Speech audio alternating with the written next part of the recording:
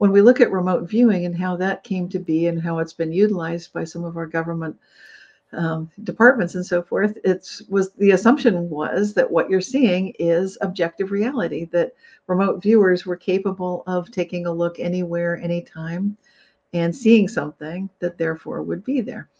I don't know that what was also equally considered was the impact of the fact that that kind of observation could be calling into being, if you will, events, both in the future and the past. I'm pretty sure that may not have been considered as fully as those of us tracking the Mandela effect and reality shifts would make sure to be considering it. Right now on Higher Journeys with Alexis Brooks. Well, hello, everyone. Welcome to Higher Journeys. I should say welcome back, because I know lots of you are joining us for, I don't know, maybe the 100th time or so. We've been on for a while. We have been on for quite some time, and it's always such a pleasure to have you join me. We actually have been off for a week or so. We can maybe get into that later, but that's not what we're here to talk about today. We are here with my special guest. You all know her well. I call her the quantum optimist, and for good reason, Cynthia Sue Larson. Welcome to the show again. How are you? Awesome, Alexis. Thank you so much. We are going to be talking about something new, you guys, new for us, meaning that we haven't done a show on this before, what we call, or what is called, I should say, looking glass technology. We're going to be talking about that. Looking glass technology, or some call it Project Looking Glass, is a supposedly secret program that has been going on for quite some time, but how it relates to, among other things, the Mandela effect. And of course, if there's anyone that can talk very intelligent about the Mandela effect, it's none other than Cynthia Sue Larson. We'll be touching on parallel timelines as it relates to all of this, as well as remote viewing. So I know you're going to want to stay tuned for the whole entire episode, because this is going to get real deep, real quick. We are going down the rabbit hole.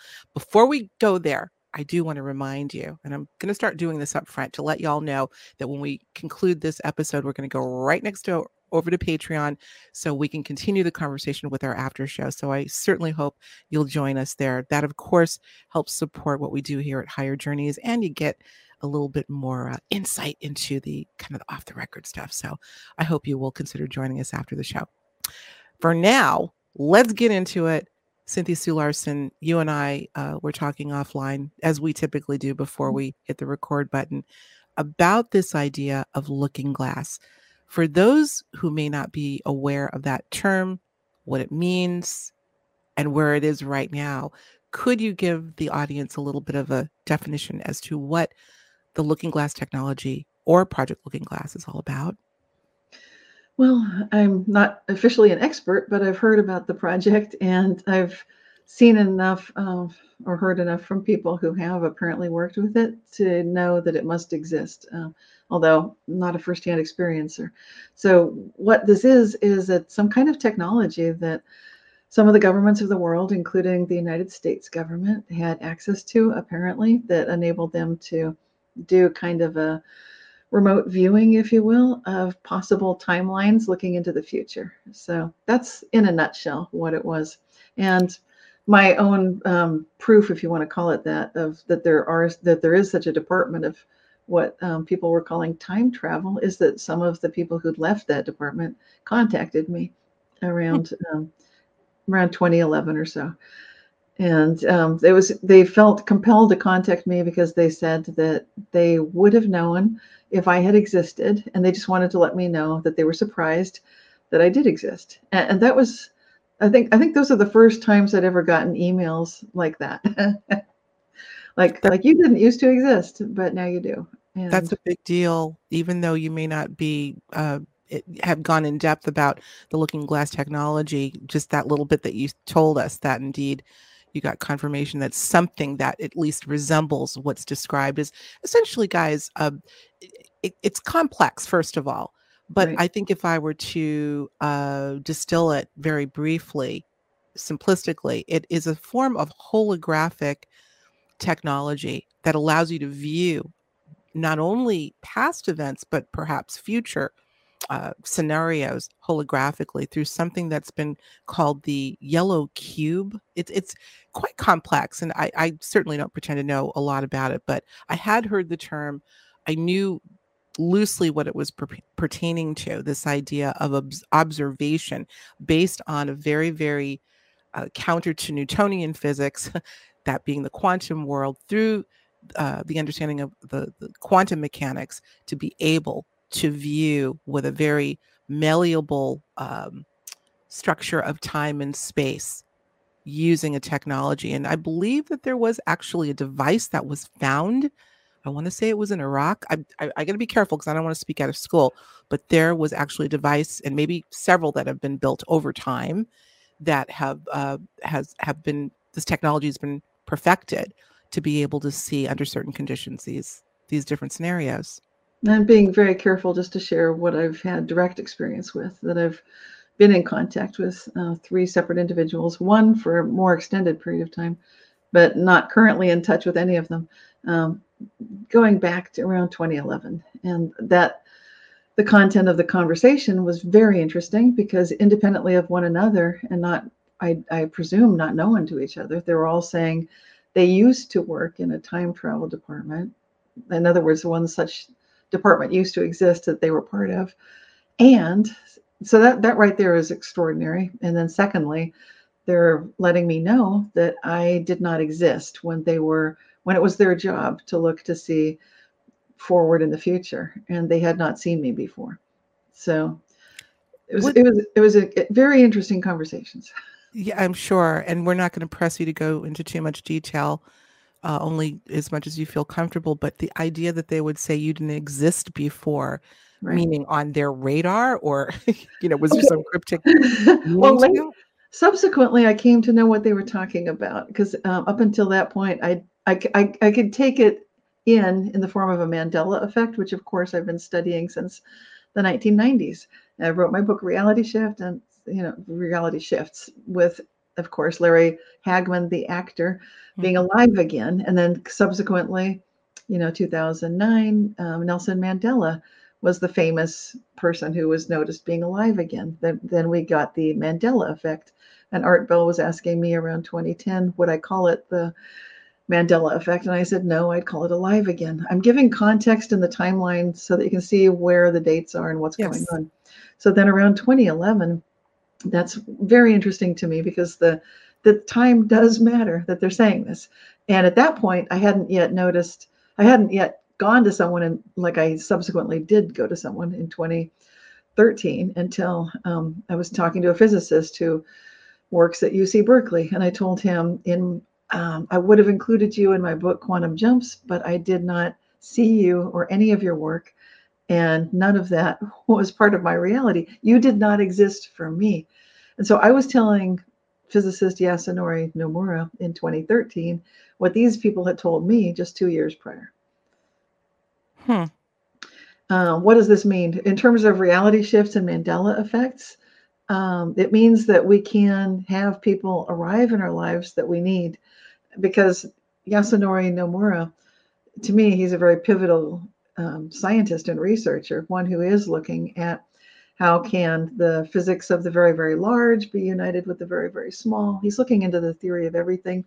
He did co-author a paper with Alan Guth, the famous physicist who won that $1 million prize, and he was looking at the super expansion at the time of the Big Bang and so forth. So it's very interesting to me about these moments where, for sure, like I told Dr. Yasunori Nomura, you did not exist for me.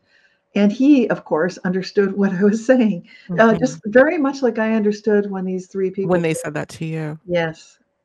You did not exist for me. Well, this gets into the entire nature of reality, for God's sakes. I mean, this is really a rabbit hole. But you know what I think, guys? And I feel like we were called to have this conversation today, Cynthia, because we're now living in a world where we're going to start to see on a macro level, to use your term, that this is the case. I have never seen such a state of affairs or a state of reality that is in such a state of indeterminism, or it's indeterminate. It's fluctuating. It's malleable like I've never seen before. I feel like, I think you and I have had this conversation before, that timelines are constantly ebbing and flowing in and out of our reality. I've noticed that lately. And I say lately, probably in the last 2 years, particularly, and this is a sense, I'd like to get your comment on this. Those who are sensitive tend to be Yes. more empathic, because we're so attuned to our environment, are probably feeling this more. What are your thoughts on that? Are we dealing with a more fluid in and out of realities that maybe some of these people were seeing in the looking glass technology, or Yeah. timeline, I should say? It does feel that way to me, that we're in sort of the rapids. There's so much more going on. There's so much more. It's like boiling it with these timelines. There's so much happening. And those of us who are sensitive and intuitive, we're kind of like the antenna. We're the rabbit ears to go down these rabbit holes. But we can also sense adjacent realities. We who can sense them are actually voting for them, whether we know it or not, based on our gut level reaction, our heart level response. And it's just the fullness of our being basically saying no or saying yes. We are voting and we are participating in collectively choosing what's about to happen next.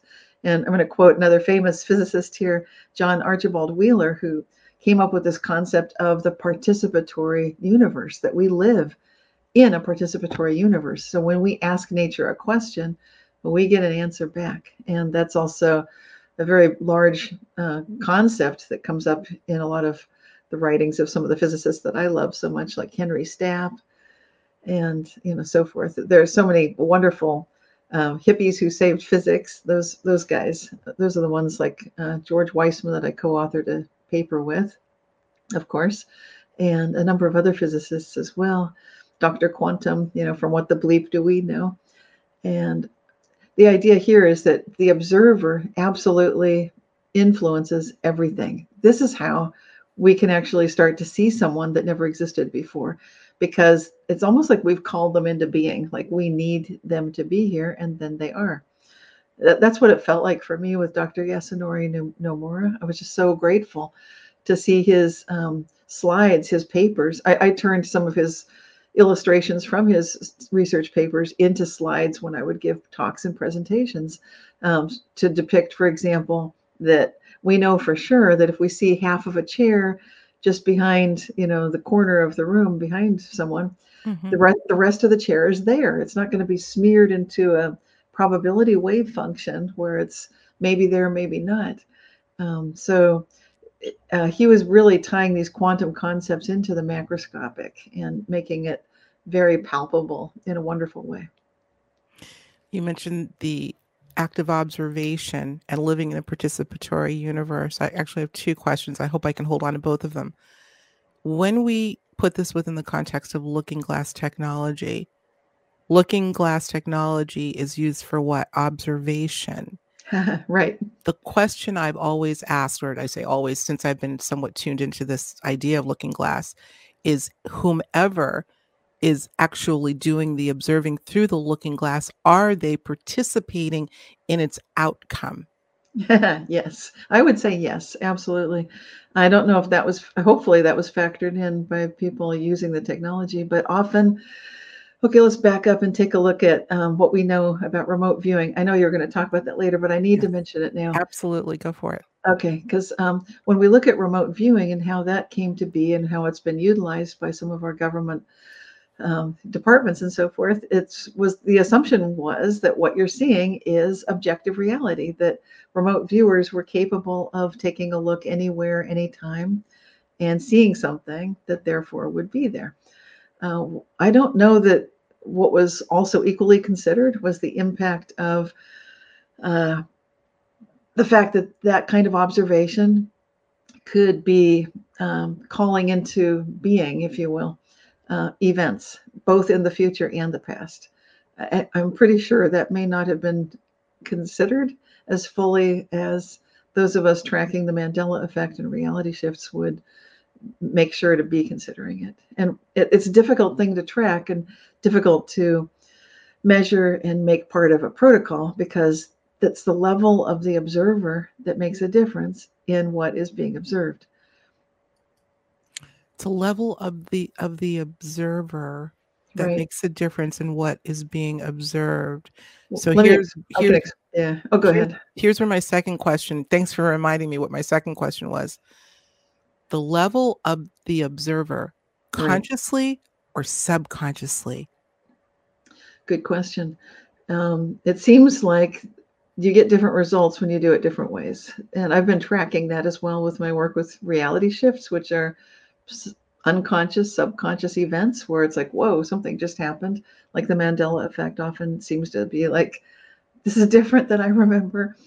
And in personal lives, that can be true too. And then quantum jumps would be a case of, I need to be healthy. I know that I've got this incurable situation, but I need to be healthy. So I'm going to bring some energy in, know that I can be, visualize it, and act as if, and pretty much make a jump with the benefit of this added energy from, you could think of it as contacting source, God, creator, zero entropy. I'm making this little point to show it's the perennial philosophy of all paths lead back to zero entropy, to Mhm. God, to creator.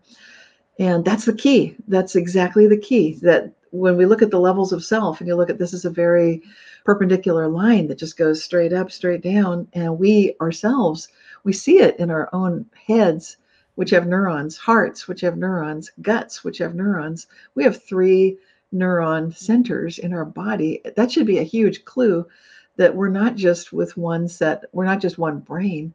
We ourselves are learning to think with these levels of awareness. And then the level of perception that we bring to it starts often as a perception that, like, a butterfly lands on my hand. And that's a first order perception.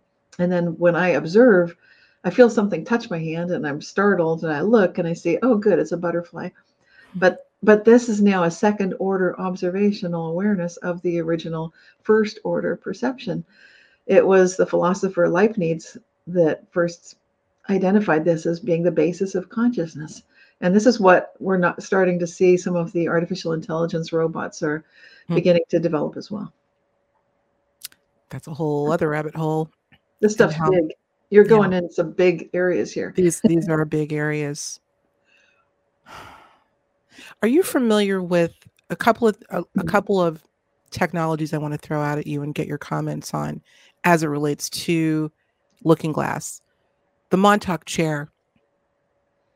Are you familiar with that? This is again another device that is somehow tied in with the ability to teleport an individual into the past, into another timeline. Out of Montauk, is it New Jersey? Montauk, New Jersey.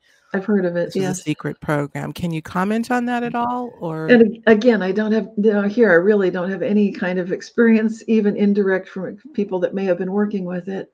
But it seems legitimate. It seems like enough people have talked about it, and it seems like something. Why would they be bringing all this up if it right? wasn't There have been true? lots of references. I'll name one person, Andrew Basciago, who I haven't looked into his work for quite some time. Very controversial gentleman, but he has attested or to being a part of this program and being in that chair and having traveled to a variety of timelines. Just thought I'd throw that out there because it's all related. And these are all just fascinating. And again, I'm speaking a bit out of school, but I thought we'd at least have a conversation about it. The other is, as it relates, I believe this is part of the whole package of technology, the chronovisor.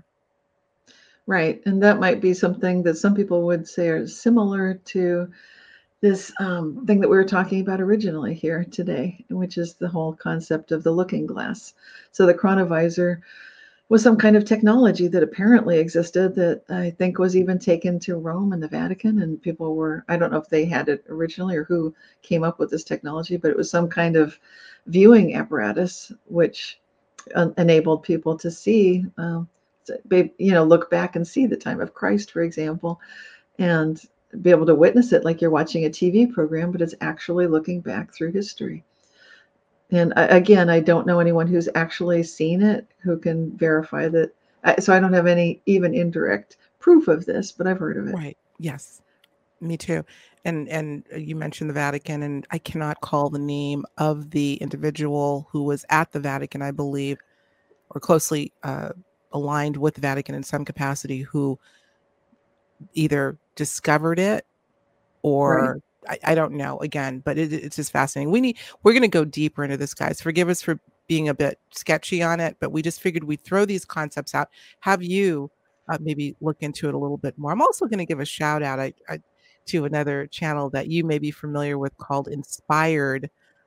Shout out to John Nolan, I believe it Yeah. is, who and his wife who do a great job. And that's where I saw a couple of videos, both Cynthia and I, that piqued our interest. So we figured we'd take the conversation a little bit further. But again, folding it into this idea of how the Mandela effect, as it is now called, might be possible.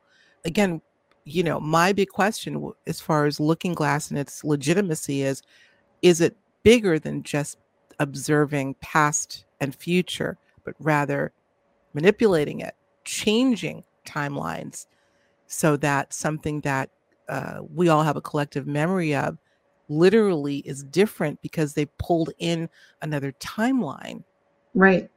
Well, yes, I'd say this is absolutely happening, and there's no way to prevent it from what I understand about reality shifting, Mandela effects, all of that. There's no way to prevent the observer from having that effect. And I think what's interesting, and is it okay to talk about that? You mentioned the channel. Did you want to bring up what you asked me to watch a link today? Yes. Okay. Go for it. And we'll even Okay. put a link to what she's going to be talking Yeah. about. Okay, so this is the first time I'd seen this information that you shared with me today, Alexis, about guardians of the Looking Glass. Mhm. And so today is the first day I've really had a chance to explore that at all, and only briefly right before we talked.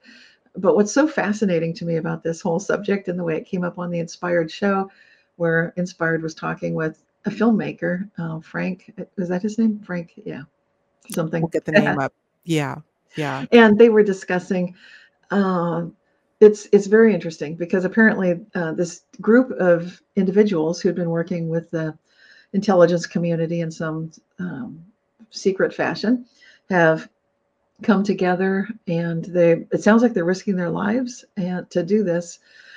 So they take it very seriously, but what they're doing is showing the rest of us that they're having some key time points in the years 2012, 2016, and now 2022 to avert some possible scenarios from happening that, if not changed, might result in a very negative future for us by the year 2030, I think it is. Mm-hmm. Mm-hmm.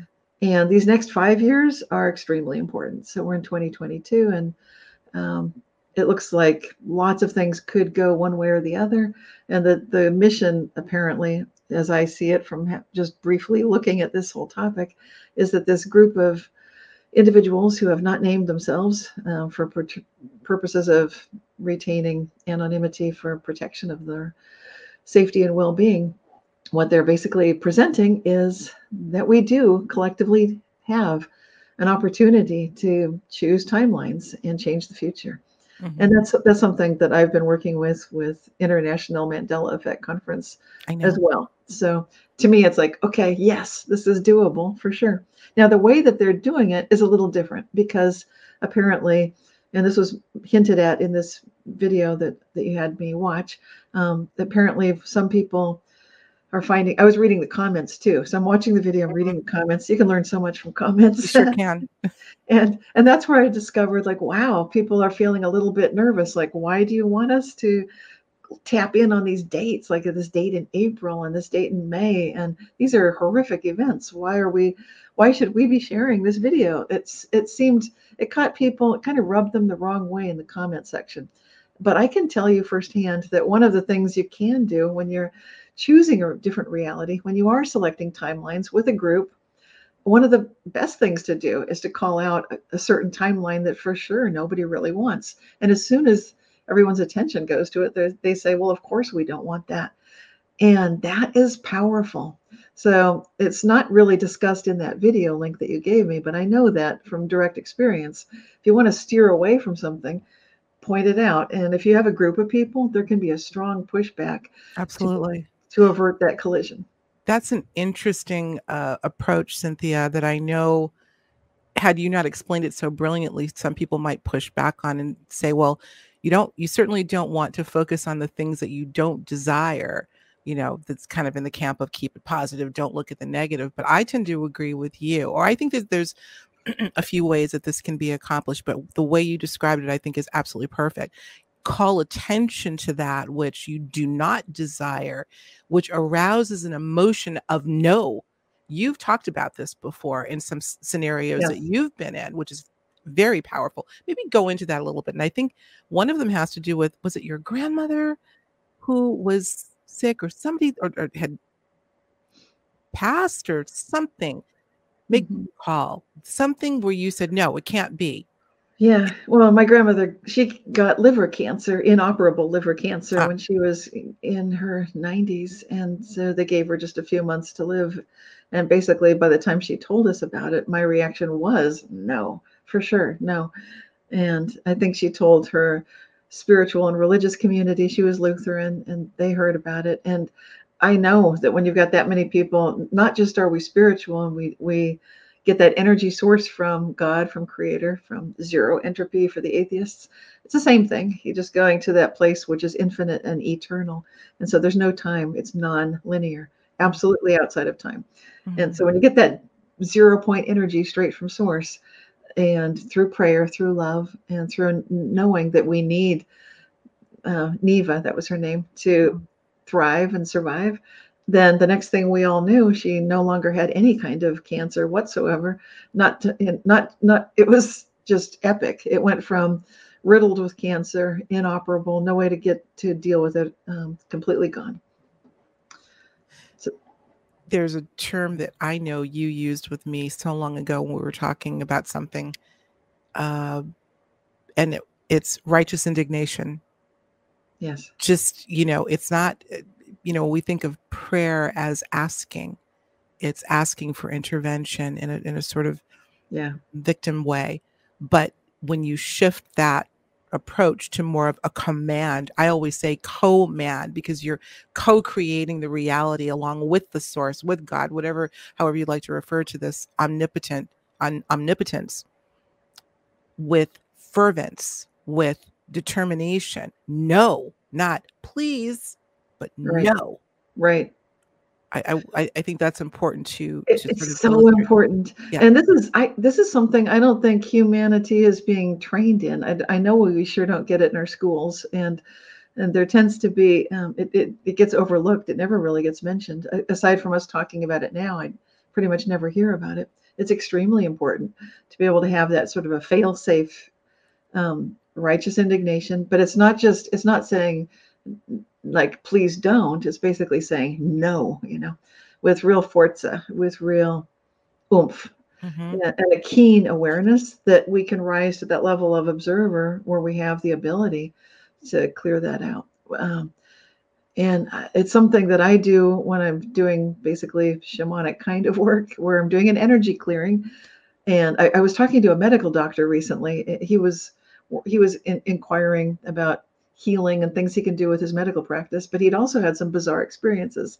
And the subject of this healing and this forte, this no, came up. And he was asking me, Cynthia, is it true that healing itself could be seen as a kind of exorcism? This clearing of these, of just with complete indignation, like no, unacceptable. I said, yeah, that's a brilliant observation. Yes. Hmm. That's really powerful. So let's bring this somewhat full circle, where we bring Looking Glass back into this and Yes. what we're now discussing, along with, and of course, we will have a link for those of you that haven't seen or not familiar with the Inspired channel. I like them a lot. I may try to hook up with them and maybe have them on the show one of these days. But all of that, the power of our having this conversation, knowing what the choices are supposed to be in terms of the ultimate timeline. Really talk about a convergence of timelines that will result in one of two scenarios for our future. One being what we would call a good one, and one not so good at all. Being exposed to that not so good at all, and the details of it, of which we're not going to go into it here in this venue, but you probably know what we're talking about in terms of what certain factions have planned on our behalf without our consent. No, we need, and the more we talk about it to the extent that we can in the venues that we can, and not be frightened by it, but say, not only no, but hell no. Not only no, but hell no. And enough of us do it. But we can't do that unless we're aware of it, what it is, and also have looked at the antithesis of what that is, which is where we're supposed to be. Right. It's a fine Absolutely. line.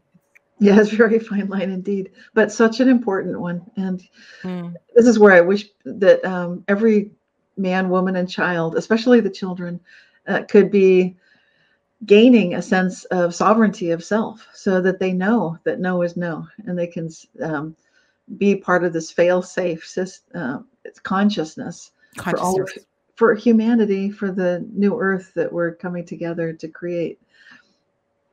If you're enjoying this episode, along with all of the subjects that we cover here on Higher Journeys, then I invite you to join our members-only community on Patreon, where we go even deeper into the conversations with the guests that you know and love. Not only does your membership ensure that we can keep this work going and growing, but you'll also get immediate access to our exclusive after shows. Get up close and personal with the guests of the show, along with many other member perks. So click on the link below to join now, or visit higherjourneys.com, where you'll find the Patreon link. We'll see you on the journey. Thanks.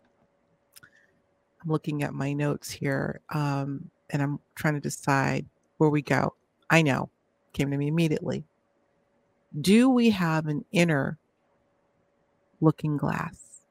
Do we have the ability? Now, we talk about remote viewing. It's something that's somewhat more of a crude form of looking glass, you might say, because Right. the two are sort of they're mutually exclusive, I guess. But do we as individuals have an inner looking glass, i.e., through the pineal gland or third eye, as an example? And if so, can that be developed so we can have our own peek into the future and the past and have an effect on it? Yes. Yeah, this is something that's possible through, we talked about remote viewing, and often people think of remote viewing just as being a tool that's used usually with a couple of people, and it's a protocol, and so on and so forth. But it all boils down to exactly this answer to your question, which is yes, we all can tune in and receive intuitive guidance. Sometimes it's very subtle, and most of the people that get good at this just get practiced in the art of taking very subtle cues and realizing that's a message, or this is something, especially when it seems like, where'd this come from? Well, then you're onto something. Mm-hmm. You've got something. And so it's developing these abilities that's possible for all of us to do.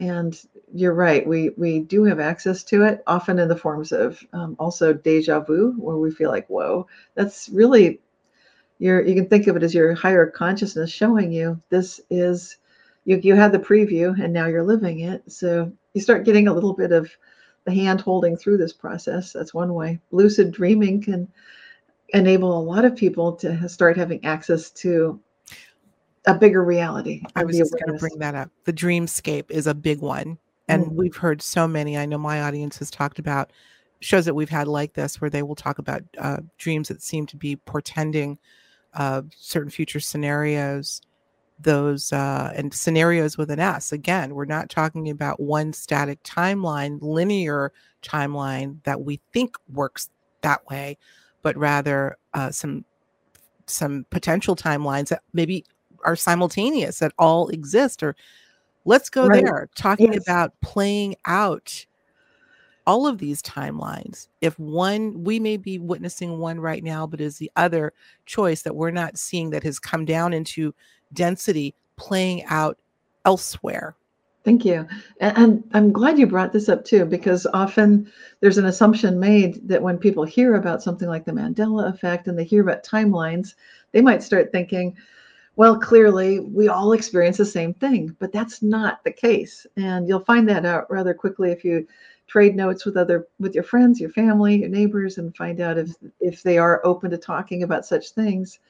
Their memories are likely not exactly the same as yours, even if they do notice the Mandela effect. They might not notice mirror, mirror on the wall. For them, it's always been magic mirror on the wall. But for you, it's always been, it used to be mirror, mirror. And now it's suddenly always been magic mirror. And that's different for you, but not for them. This is very significant because it does show that there are that many possible realities and they can be wildly divergent. So we tend to assume everyone's on board and we're all experiencing the same thing. But what if we're not?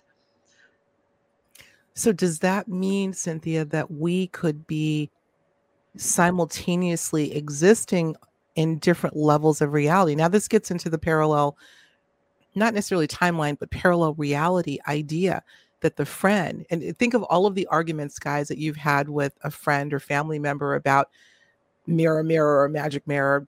Oftentimes, things a little deeper than that. And you both witnessed it and you're swearing it was another way. And you get into an argument about it. But what could be happening, question mark, is that for that period of time, the individual you're arguing with or you're talking to existed in a parallel reality? They can also be kind of playing hide and go seek, like those time travel experts when they were talking to me. I didn't share one more thing here in this show, which is very significant. I had been under the radar until about October 2010, despite having my website, despite writing books. You might wonder, under the radar from what? Well, I was aware of a possible timeline future, which I considered very negative, very transhumanist, because it's my most recent past life. It's 540 years from before I was born. And that was a reality which did have central artificial intelligence. I was hiding from that. So when they tell me you didn't exist, I wasn't that surprised. It's like, well, why would I want to exist for a time travel department of the United States, who might be locking onto a transhumanist future that they think is good, that I don't think is good? Can we get into this a little deeper? Now you've hit a spot here. I recall you talking about this offline with me some time ago. If you would elaborate a little bit, Cindy, on this reality that you experienced in another, was this in the past?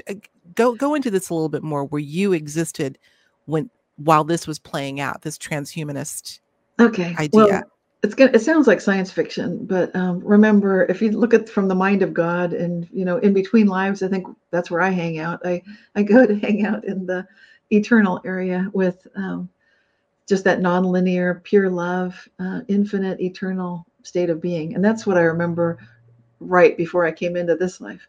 But prior to that, I do clearly remember that I was in a very dystopian future, is how I'd describe it. On the surface, everything looked perfect. There's no crime. There's no environmental damage or destruction. Everybody's getting along. The human population is quite small. The ecosystems are balanced. And how is this happening? What's keeping it all running? Well, basically a central artificial intelligence system, which everybody had to be part of it. There was one huge exception to that, who was the woman that I was working for, and she was quite independently wealthy. She lived in the Monterey area. This is like 500 years in the future, so it hadn't fallen into the ocean in that reality. And most of the humans were living long lives. However, they were heavily augmented with technologies, heavily augmented, to the degree that they could be controlled by the central artificial intelligence. Humans could have their brain short-term memory wiped. They could have the equivalent of an EMF pulse to shut down any human that was thinking outside the box, that was too creative, that was questioning, like, how is the central AI getting its power, and that kind of thing. That's a dangerous thought, so don't think that, and human is shut down. And there were lots of androids, and it was a very blurry thing between what was a person, what was a robot. And the woman that I worked for was one of the last remaining full humans. So she was quite instrumental, in the sense that she believed that there was this God, this apex point of perfect love and compassion. And so I was basically part of this God project to jump back through time to some undisclosed past point, along with many, many, many others, and to outrun, to outmaneuver this central AI of the future. The whole thing sounds like sci-fi, except that is my most recent past life. Not to our audience. And again, this is why it's important to talk about it. I mean, obviously, guys, let's be clear. We are talking about the potential of some factions that want to see this sort of picture of human 2.0, if you will. So it yes, it seems like science fiction, but guess what? I don't think it is. First, I'd like to know, when did you become aware of this future self? Were you progressed in order to procure this information? How did you get it? Yeah, I had to be. I was. That's a good question. It was very slowly, like kind of like a slow drip, received by me. I knew at a very young age that I was. Well, I had to be careful. I was falling asleep backwards. I was watching my thoughts backwards, like you'd walk through a river to escape scent hounds. I was always felt like I was being pursued via consciousness. It's a hard thing to explain up until October 2010, when I got together with a couple of energy worker shamans, and we basically shook loose the connection that I had to that potential future. So that particular future was derailed, but that doesn't derail it for everyone for altogether. So it's complicated. This is It's a hard thing. complicated, but we'll just take it to the lowest common denominator. You became aware of this. How do you recall how old you were, or how long ago this was? Well, ever since early childhood, I could feel that I was being, like, my thoughts were being traced. I could feel questions coming at me, probing, like Okay. just to see who I was. Do you think this was connected, Cynthia, to why you were visited in 2010, 2011 by these individuals that worked in this I do secret think this is department? all connected. Yes, but fortunately, I've also always been in touch with angels. They're different. They're not the same thing. Mhm. There's a very I would big dare difference. say so. Yes. Yes, yes. So fortunately, I had a lot of guidance from angels, and I was, even though I was being very cautious and not, flying up above the radar, I also recognized that I needed to be in full integrity, that everything I was thinking could be fully known, and in fact was fully known. So I was raised by angels that way, who would tell me that, and I would believe the angels when they said everyone knows what you're thinking. I thought, okay, well then I better keep it really clean. So in other words, super integrity. So I was raised that way. Wow. You're in touch with a lot of intelligence. You're in Yes, touch with a lot of intelligence. That's the only word I could use. A lot of entities, yes. angelic, source itself. Well, I think we all are, at least at the We all subconscious are. level. We Yes. all are, but you've done it so consciously over the years, Cynthia. I think it And I think it was a survivor thing, because I was still in the PTSD, and I was still, if you think about where I had just come from, and I really believed it, and then it was slowly revealed, as I got older, like more and more came through, like, whoa, it was, yeah, I had to be, is what I'm saying. I think anyone would have ended up this way if they were me. did you have that other scenario play out where perhaps you were existing in a future timeline of evolution and ascension and awakening, which supposedly is out of the two choices that we may be faced with, that would be the other choice. Yeah, I think there's no accident that I have this kind of a horrific memory, and it ties in with what we're talking about, and about this whole guardians of the looking glass. It's very powerful when we definitely don't, we're going to steer away from this possible future, or anything that even feels or looks like that, because it can go seriously wrong. And so I think it's a good thing that I have that in retrospect. It's good to have that. Um, I think the message as we wind down is we have the opportunity to look through the looking glass as well, regardless of the device we use. I say the one that's most important is within, um, but looking at this information and these potentials are absolutely key. Observing these potentials is absolutely key to steering them in the direction we desire. And there's a lot of us and not so many that want maybe something else. So you know what to do, folks. You know what to do. Listen, I've got to mention, we're going to wind down, go on over to Patreon. But as I briefly mentioned, we didn't talk too much about ascension. I know that's a word that that a lot of people, including myself, don't necessarily like to use because I think it's more of an expansion. You and I have talked about that.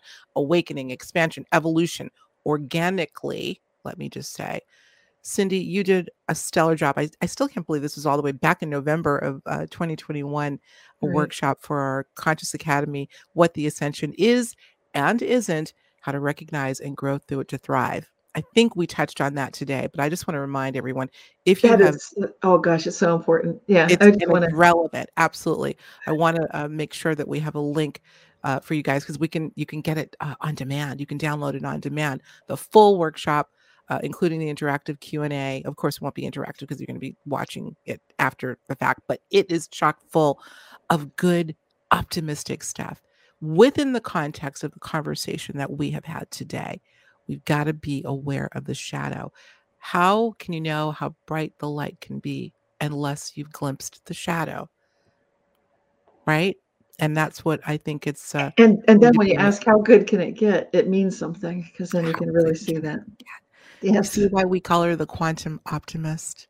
And for someone that has been through so much, I know we didn't get a chance to go into it too much, but you went through your own trial in the last Uh, couple of years with this mm, thing that has mm, afflicted so many. And as you say, you had the long version. How are you yeah. doing these days, Cynthia? Fantastic, and I just Is it want gone? people. Yeah, it's gone. I've been symptom and relapse free for almost a year, and so now it's just been a gradual progression of healing all the organs in my body from long COVID. And I did a Yeah. video with Shane Robinson because Mm. it ties in with my long COVID journey, and then some amazing health tips and techniques that everybody can use. Some are free, so Okay. All right. We'll leave it there because you know how it is here. yes, yes. Oh dear. Well, listen, as always, Cynthia, it's so refreshing to have you, particularly during times like this. It's we need to bring the necessary voices together, talk with one another. So encourage you, journeyers, to comment below this video and start a conversation amongst yourself and reach out to me. I try my best to answer each and every one of you and Cynthia as well. And you I love know, the comments. Yeah. I know you do, and you read those comments, and she'll answer you too. So we can have a Yeah. conversation and let us know, guys. If you want us to go a little deeper, we could go deep, deep, deep into more of this. Let us know, and we could have Cynthia back. And I have a feeling Cynthia is going to be doing a little bit more research, as will I, on all of this: looking glass technology, Mhm. Yes. timelines, remote viewing, and consciousness. That very probably the most important concept here today that we really didn't get into, but it has to factor in big time. So uh, Cynthia Sue Larson, realityshifters.com, by the way, that's where you got to learn more about Cynthia's work, realityshifters.com. You have a fantastic newsletter that comes out monthly. And yeah, she's got a lot going on and she's just getting started still. Yes. Thank you so much. Thank you so much, my dear. We're going over to Patreon right now, so please come and join us for the after show. We're going to talk a little bit more about this on Higher Journeys on Patreon. All right, guys, we'll talk to you soon. Bye.